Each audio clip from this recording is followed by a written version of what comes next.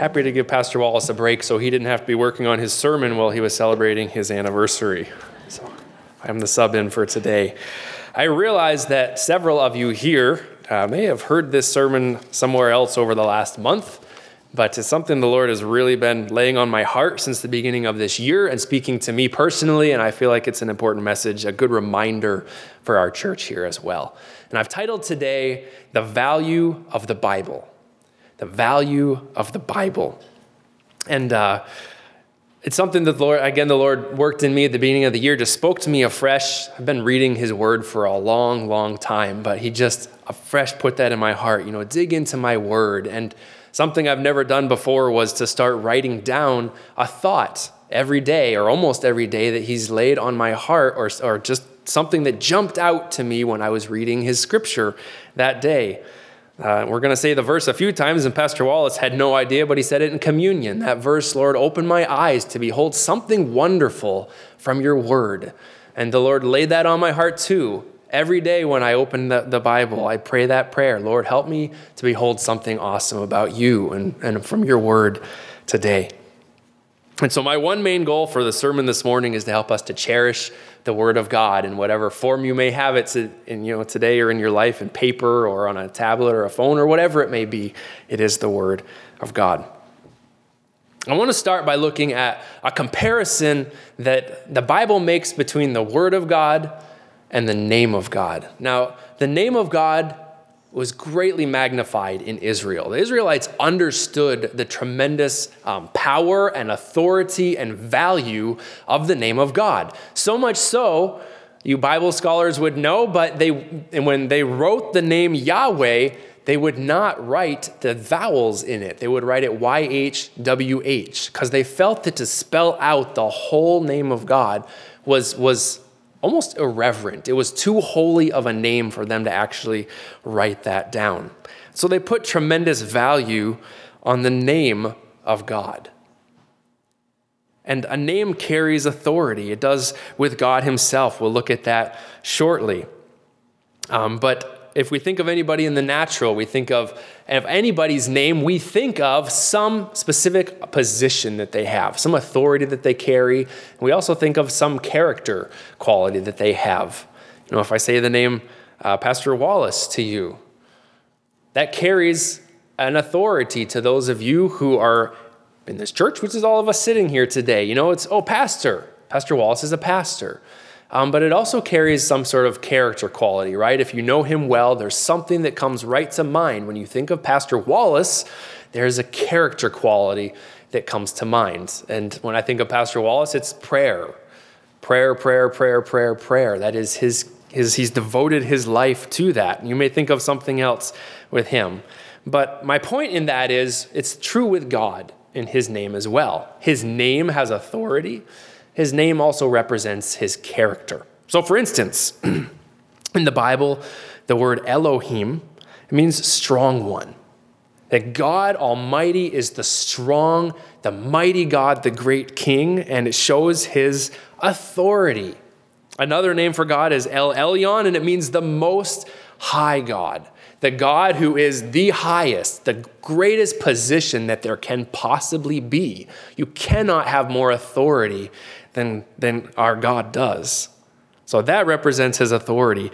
It also, though, another name would be Jehovah Jireh, which is an aspect of his character, and that is the Lord, our provider, the one who takes care of us, the one whose heart goes out to his people when they are in need and provides for the needs of his people.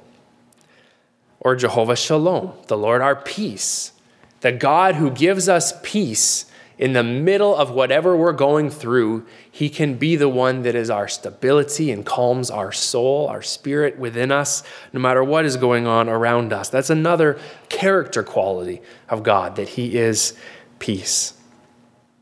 You'll see where I'm going shortly, because we're not talking about the name of God this morning. We're talking about the Word of God. But I want to show how great the name of God is. And the Bible says this in the New Testament in Philippians chapter 2, verses 9 through 11. The Apostle Paul writes, "Therefore God has highly exalted him and given him the name that is above every name, so that at the name of Jesus every knee should bow in heaven and on earth and under the earth, and every tongue confess that Jesus Christ is Lord to the glory of the Father. It says at the name of Jesus, every single knee will bow. Those that want to bow and those that don't want to bow will have to recognize the authority of the name of Jesus. That is how much power and authority that the name of Jesus has. In the New Testament, people were baptized in the name of Jesus. They were healed in the name of Jesus. They prayed in the name of Jesus. They preached in the name of Jesus. They were warned not to preach in the name of Jesus. Even demons and demonic forces, it says throughout the book of Acts and in the Gospels, were cast out in the name of Jesus Christ. That is the power and authority of his name. But let's look at what the Bible says now about his word compared to his name. King David wrote this in Psalms chapter 138, verses 1 and 2. Out of the King James, it says, I will praise thee with my whole heart. Before the gods will I sing praise unto thee. I will worship toward thy holy temple and praise thy name for thy loving kindness and for thy truth, for thou hast magnified thy word above all thy name. Thou hast magnified thy word above thy name. Now imagine what sort of revelation this was to the Israelites, who greatly understood the value and power of the name of God when King David said, your word is magnified above your very name. Tremendous authority and value in the word of God. And although God has authority to do anything, he is God Almighty, he can do whatever he wants to do, he never goes against what he has written in his word. And that is one way that his word is elevated even above his very name. Because no matter his authority, he follows his word that he has given to us. So his word is valuable. It is priceless. And he's given it to us. Now we're going to look at three specific things, three specific areas that God's word is valuable to us. And you could come up with many, many things in the lots and lots of words that God has given to us in the Bible. But we're reducing it down to three specific for today. The first one is that God's word brings freedom from confusion. God's word brings freedom from confusion. It sets his people free. Jesus said this in John chapter 8, verses 31 and 32. John 8, 31 to 32. If you abide in my word, you are truly my disciples, and you will know the truth, and the truth will set you free. If you abide in my word, you will know the truth, and it will set you free. I think most of us would agree that there is a lot of confusion in our world right now. It's hard to know who's telling the truth about what they're talking about. But God says, if you will abide in my word, you'll know the truth. That does not mean that we will be a current event expert. But that means we'll have the right perspective for our life from the Word of God, no matter what is going on in the world around us. God's truth will set us free. And knowing the truth comes from, Jesus said, from abiding in my word. Now, when we think of abiding, it's where you stay for a long time, right? We don't really use this word anymore. We call where we live a house, but formerly, it would have been referred to sometimes as an abode. That's the same thought. You live in your house. So what Jesus is saying is, you live in my word. You dwell in my word. It doesn't mean you spend 24 hours a day reading. It means that God's word goes into our hearts so that it is what comes to our mind when some questionable thing, some confusing area, something we're not sure about, God's word comes to us. Because we've been abiding in his word. And then we will know the truth. So we don't have to be confused. And Jesus said the truth will set you free. How does the truth of the Word of God set us free? Well, there could be a lot of different ways because it would apply to whatever situation we're currently going through. But for me, I'll give you an example from my own life. And it's something that often comes to mind. It actually came to mind yesterday was something that I was going through. And it's the words from the Apostle Paul in Colossians 3, verses 1 through 2. And Paul said this in Colossians 3, 1 through 2. If you have been raised with Christ, seek the things that are above, where Christ is seated at the right hand of God. Set your minds on the things that are above, not on the things that are on the earth. Now, with everything going on, how easy is it for us to set our minds on the things that are on the earth? It is so easy, right? And so I am reminded of this truth in the Word of God when I feel like I'm getting weighed down with something in my world, whether it's a current world event or it's a sad happening or a relational issue, some other matter, some training thing with my children, whatever it is. There's lots of stuff that can weigh us down. This verse comes to mind. You know, you have to deal with and work through these things, but don't set your mind on it. Set your mind on what is above, because you're living, I am living for the things that are above, not the things here on earth. This stuff pales in comparison to our life that will be with the Lord when we get to heaven one day, and that's what I'm living for. And so that is a way this verse sets me free from getting weighed down. It can be many different ways for you, though, but the truth of God's word, when you abide in it, when it comes to you in the midst of whatever you're going through, can set you free from whatever is weighing you down or holding you back. So the Bible is priceless. It is valuable to set us free from any sort of confusion. That's the first one. The second one is God's word brings life. God's word gives us life. And my first scripture I have here is 2 Timothy chapter 3 and verse 16. 2 Timothy 3:16 says, all scripture is breathed out by God and is profitable for teaching, for reproof, for correction, and for training in righteousness. All scripture is breathed out by God. And you know, when it says breathed out in the King James, you may have, if you have a King James Bible, it says inspired.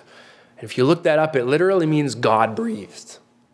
God breathed his life into the words of this book. And that is why it is valuable for all the things it says it is, for teaching, which we like, for correction and reproof, which we don't usually like. But it's saying even those things are life-giving when they are based in the truths of the Word of God. They give us life. So the scriptures are full of the life of God. Here's another passage in Hebrews chapter 4 and verse 12. It says, for the Word of God is living and active, sharper than any two-edged sword, piercing to the division of the soul and of spirit, of joints and of marrow, and the discerning of the thoughts and the intentions of the heart. How can a book, how can words have that sort of effect? Piercing and dividing the soul and the spirit, discerning even the thoughts and intentions of our own heart. It's because this book, it says at the beginning of the verse, is living and active. In the King James, it says quick. And if you look that up, it means alive or living. The Word of God is not just words on a page. It is a living, active gift to us where God can breathe his life, into our heart, into our spirit for whatever we may be going through at the time, whatever we need for the day. He can redirect us. He can encourage us.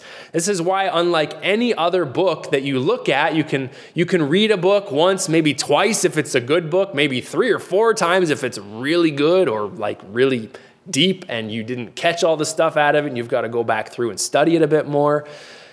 But this one, we read all of our life. We never stop because it is alive and active. And we never say, oh yeah, I've read the Bible once. because God wants to speak to us through his word all the time. That's why it's important to get into it daily, as when we can, as much as we can, because God wants to breathe life into us by the very words that he has given to us. Jesus said in Matthew chapter 4 and verse 4, Matthew 4:4, he answered, "It is written, man shall not live by bread alone, but by every word that comes from the mouth of God." So that means we live by eating food. We know this. We can only go a certain amount of time without eating food, or we will die. But Jesus is saying, just like that, we live in our walk with the Lord, in our spiritual life, by eating every word that comes from the mouth of God. By partaking of those things, it gives us the life we need to walk with the Lord. The word here in this passage is rhema. And for those of you Bible scholars, you'll know there's two separate original words for the word of God. One is logos and one is rhema. Logos means just a general writing word on a page. Rhema is a spoken or a breathed word, something that it becomes alive. And so all it's really saying is that when we read through the Bible, God can speak something right to our heart from the words written on the pages. He can make a thought stand out. He can make a verse stand out, something wondrous for us to behold from his word every day, something that stays with us throughout that day to remind us and encourage us in our walk with the Lord. We need that quickened word of God in order to live spiritually as much as we need food to live naturally. Sure, you can go for a little while and it'll seem like you're okay. You can live for food for a few days to a few weeks. And maybe you can cover up. You know, some people do better than others. I think me, when I miss one meal, you can tell that I've missed a meal. Some other people can go for quite a while and you'd never have any idea that they hadn't eaten. But you can only cover it for so long until somebody starts to show the effects of having not taken care of themselves. I'm not talking about fasting. I'm talking about skipping meals, a little bit different. But it's the same in the spiritual. We can miss reading the Word of God and we can cover it over for a little while, but we're slowly dying when we don't take time in the Word of God because it is life-giving to our walk. Again, it is living and active. Man does not live by bread alone, but by the Word that comes from the mouth of God. And so, that psalm that Pastor Wallace said, and I said earlier in Psalms 119, verse 18, it says, "Open my eyes that I may behold wondrous things out of your law." And we gain life every time we do that. And I would encourage you to do that every day when you read your Bible. Say, "Lord, help me to behold something wonderful from your word today, something life-giving that I need for today, that I need for my walk with you." I'll give you an example of something from this morning that I was reading, and I took a picture of my journal so that I wouldn't have to bring my whole journal here. This is from Mark chapter 4. I'm going through the Gospels right now and reading through the teachings in the life of Jesus and the disciples, and it's been really excellent. But in Mark chapter 4, it's the story of the disciples, and they've just had a full day of ministry. If you read it, they were doing a lot of work in their time with Jesus, and they ministered to a lot of people, and then they get into a boat and they go out on the sea, and they're obviously tired. It's been a long day, and Jesus falls asleep in the boat. That's the account here. And a big storm comes up, and Jesus is sleeping through the storm, and the disciples are scared. Can you imagine? Actually, the account says the boat was sinking. The boat was actually filling with water. So it was pretty severe. It wasn't just like the waves got a little bigger. They were going down. And so they went and they woke Jesus up. And you know what their first thing they said was, "Don't you care?" Now, what would our human response be if somebody said, "Don't you care?" Well, of course I care. Sorry, guys, I fell asleep. I'm just so tired. I care about you. That wasn't Jesus' response. His response, he took care of the storm. And then he said, "Why are you afraid? Why are you afraid?" And then he said, "Where's your faith?" And then to answer that question for them, he didn't just leave them there. He built their faith by proving that he could stop the storm. He built their trust in him. And so I was reading through that this morning, like, wow, how Jesus worked in the lives of the disciples, and how often that is my response if I'm going through something. Like, "Don't you care, Lord? What's going on?" And his response is, "You don't have to fear. You don't have to be afraid. Trust me, and I will prove myself," like he did with his disciples. And so that's just one thing, one little passage from this morning. There is so much life in the Word of God that he wants to speak to us to strengthen us in our walk with him. So the Bible is inspired, it is God-breathed, it is life-giving.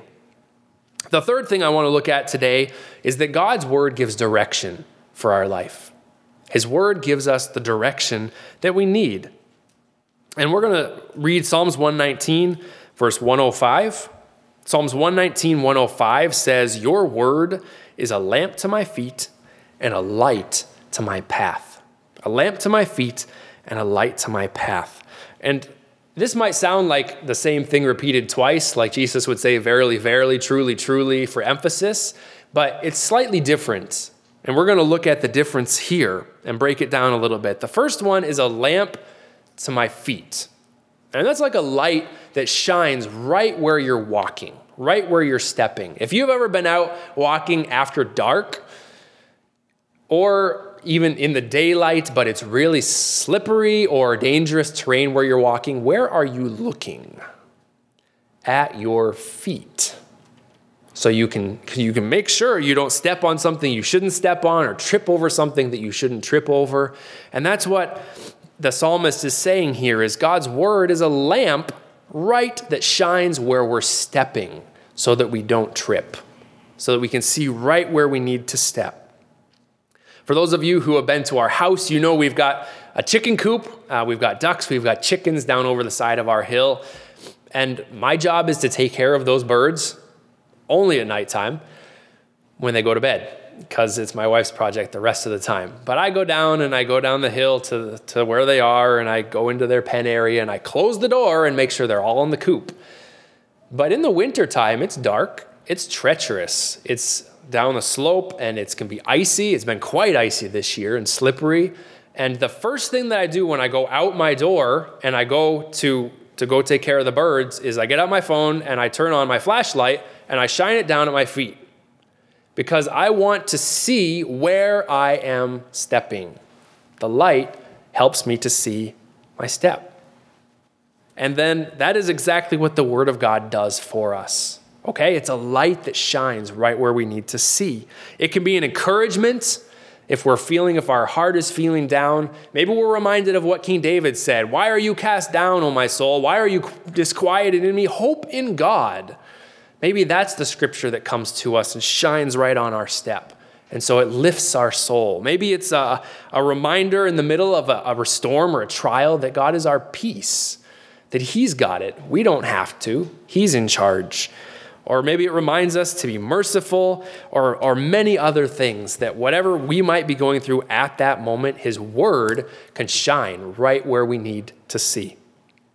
So that's a lamp to my feet. The next part of that verse is a light to my path. Now the path is further on ahead, right? It's not necessarily right where we're stepping, but the path carries on further away from us. And that's the thought in this verse, is not something right at this moment, but something that we need to help us for a little bit later on, for something that we're going to face. And it makes it a little bit more clear. Now, if you go to the original here and you look up what it means when it says a light to my path, the definition literally means like lightning. It's like lightning to my path.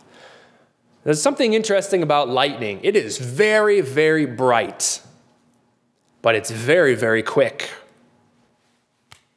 Gone. Just like that. And that's what I think it's saying here. It's a great illustration. When God shows us something from his word for down our path, it's only usually one thing that we need. It's not the whole future of our lives. It's one specific thing he knows we need for our future.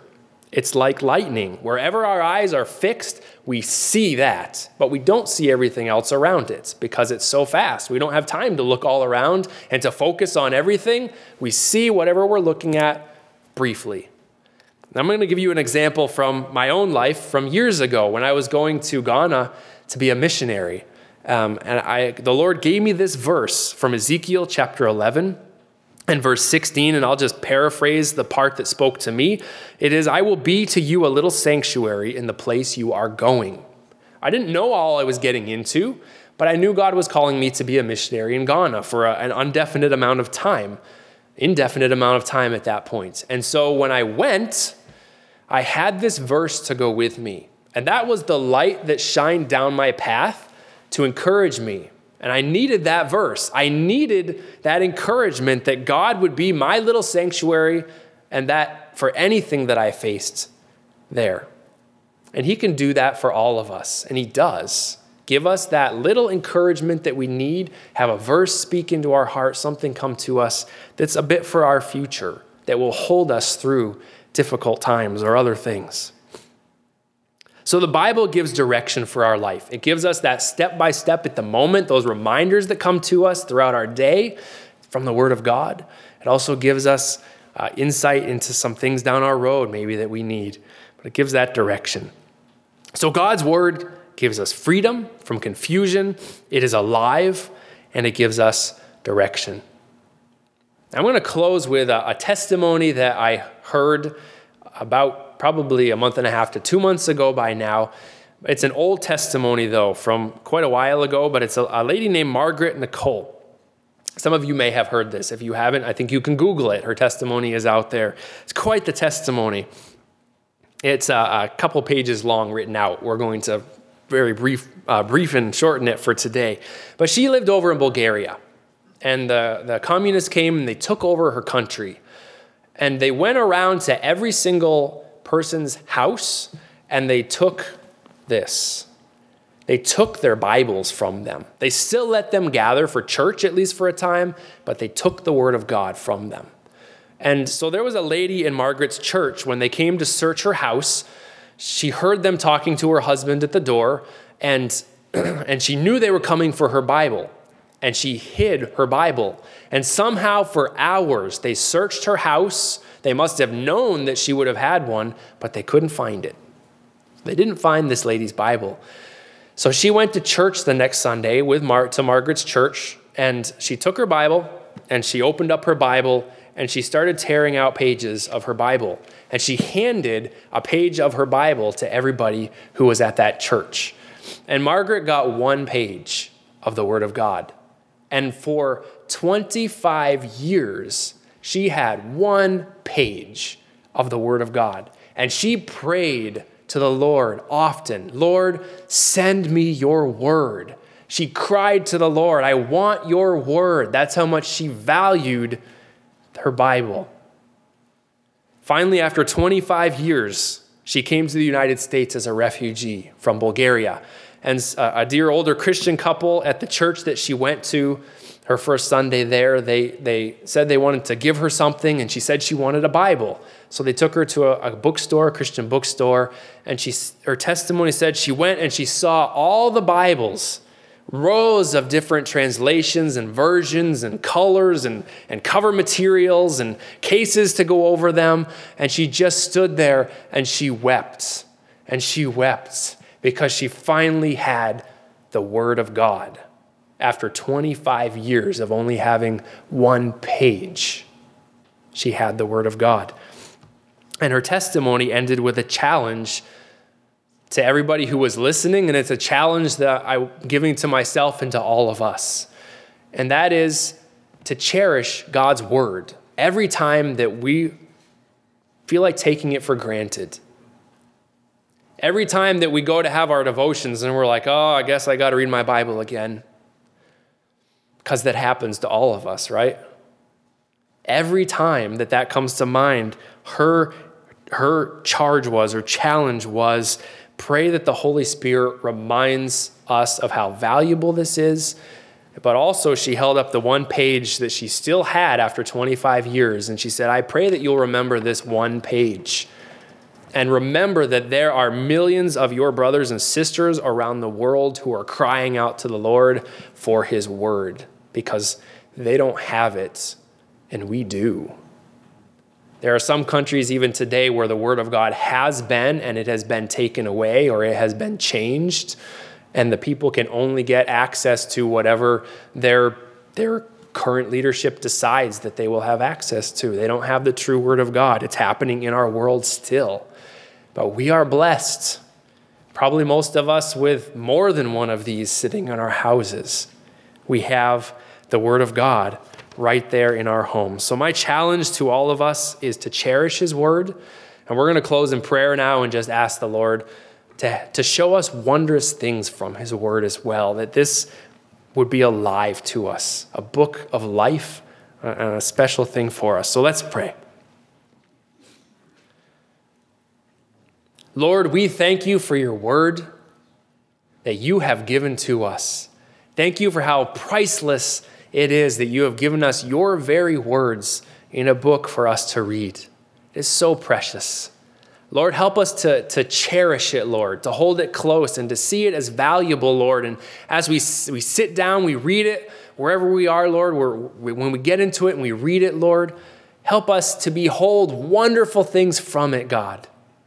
Things that would you speak to us, Lord, your life spoken into our heart, into our walk with you, Lord, to strengthen us, to encourage us, for maybe even something that you want us to help somebody else with, some thought from the Bible, whatever it may be, Lord. I pray that you would show us wonderful things. And we again thank you for giving us your word.